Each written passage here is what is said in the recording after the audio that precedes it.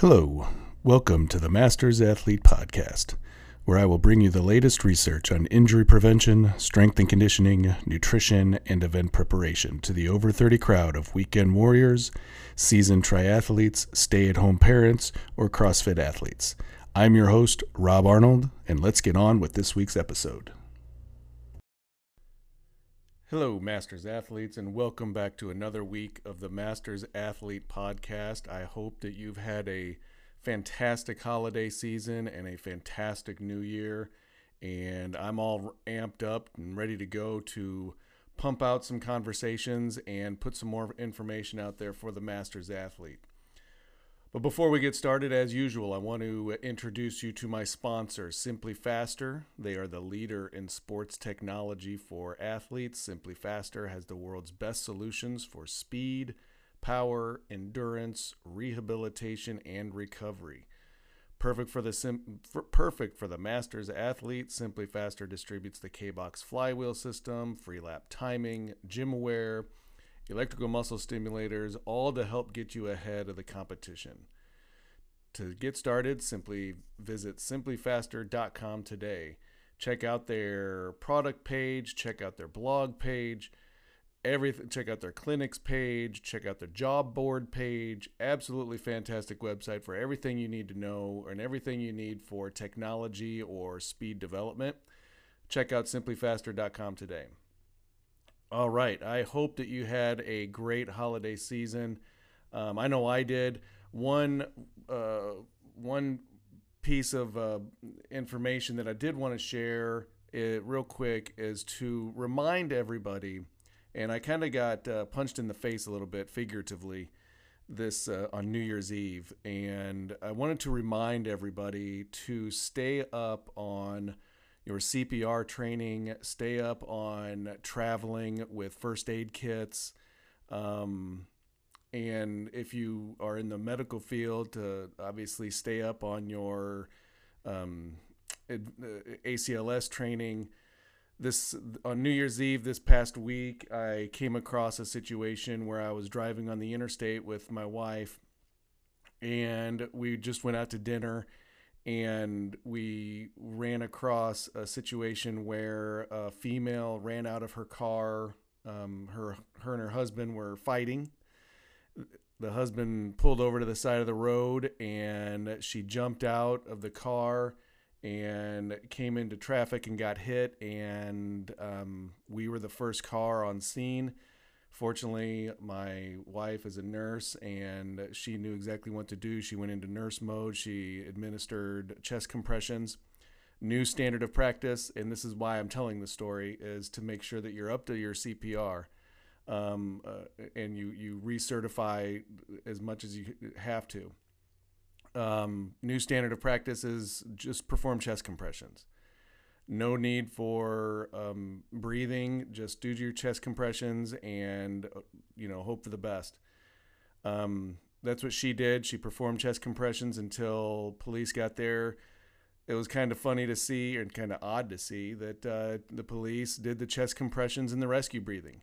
So while, her and I are both up to date on our CPR training, it didn't appear that the police officer was. And unfortunately, the female that got hit died. She passed away. But it's for us. It was a sign that you have to stay up on your medical training, on your first aid training, because you never know when you're going to use it, as at the track or the gym or driving or wherever. You never know when you're going to use your CPR training. You never know when you're going to need that first aid kit in your car or on your bike. You just never know. You never know when an emergency is going to happen. I'm sure the guy that hit this female had no clue that he was, at the start of that night, he had no clue what was going to happen that night. And so, be prepared. I urge every one of you to be prepared. Get your CPR training, get your first aid kits, and always be prepared for when a situation, hopefully not as drastic as the one that we encountered, but when a situation does arise, that you are prepared to handle yourself accordingly. All right, so I got that out of the way. What I wanted to talk about this week was a recent study that came out regarding shoes and shoe cushioning influence, how shoe cushioning influences the running injury risk according to body mass. And so this study was published by the American Journal of Sports Medicine last month in December.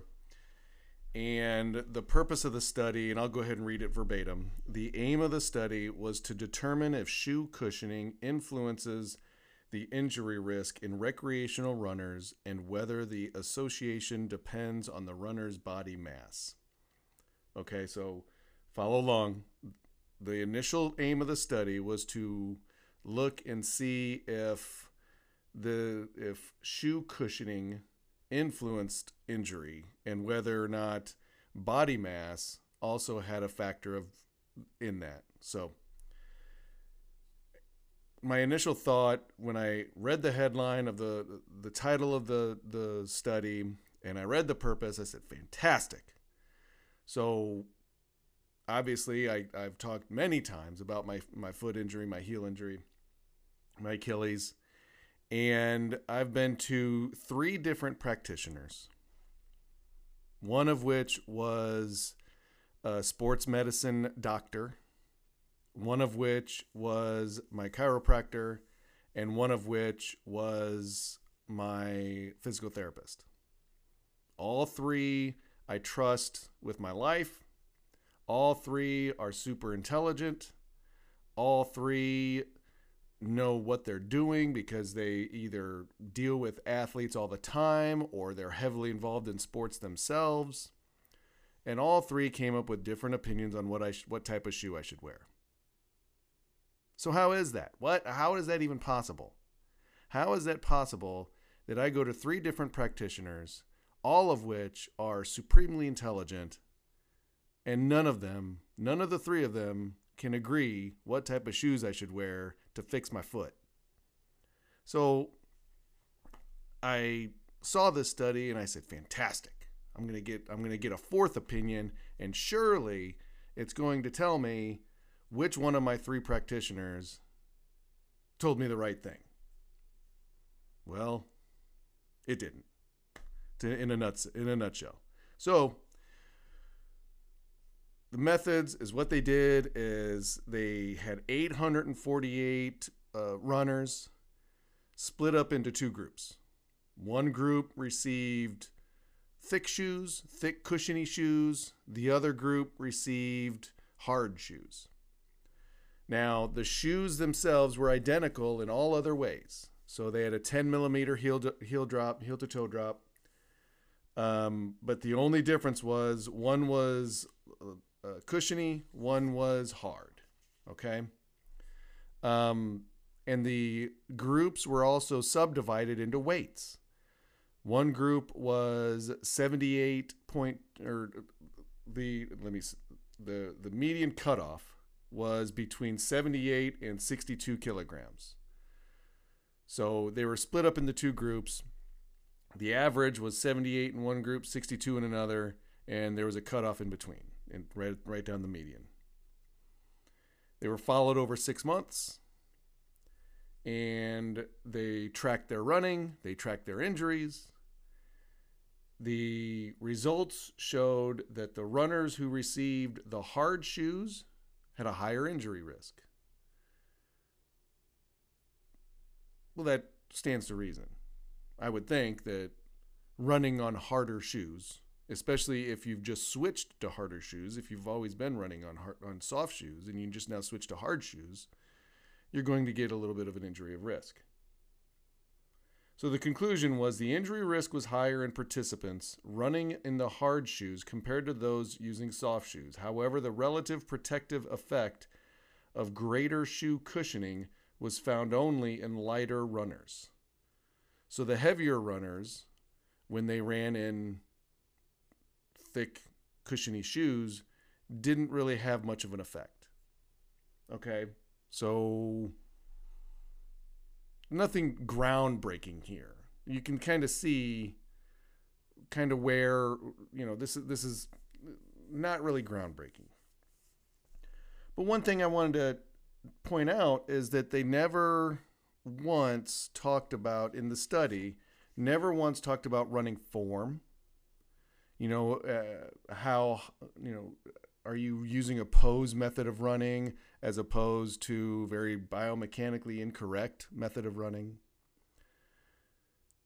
So that's something that I would want to understand that I feel that this study missed out on, because that's where a lot of runners get, or where the general public says, oh, I can't run. It hurts my knees. It hurts my hips. It hurts my ankles. It hurts my Achilles, blah, blah, blah.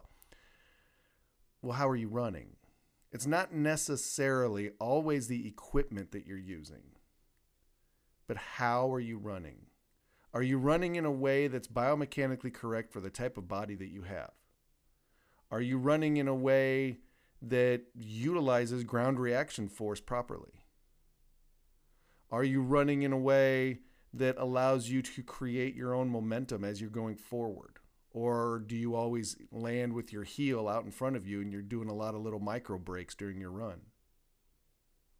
Those are all extremely important, because if you land with your heel out in front of you and you're doing all these little micro breaks, regardless of the type of shoe you're wearing, you're going to hurt yourself. You're going to hurt your ankle, knee, hips, lower back.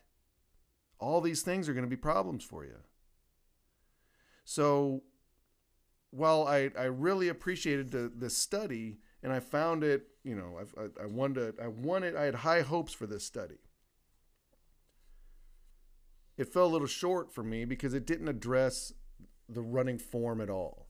And so I guess that's where I'm going with all of this, is make sure that when you choose a correct shoe, or when you choose a shoe for you, that you don't just order a shoe online. Don't just go to Dick's and buy from some teenager that has no idea what he's doing. Go to a shoe store that specializes in running, and they are able to fit a shoe specifically for the needs that you have. Here in Louisville, there's a couple of stores that have a treadmill where you can get on a treadmill.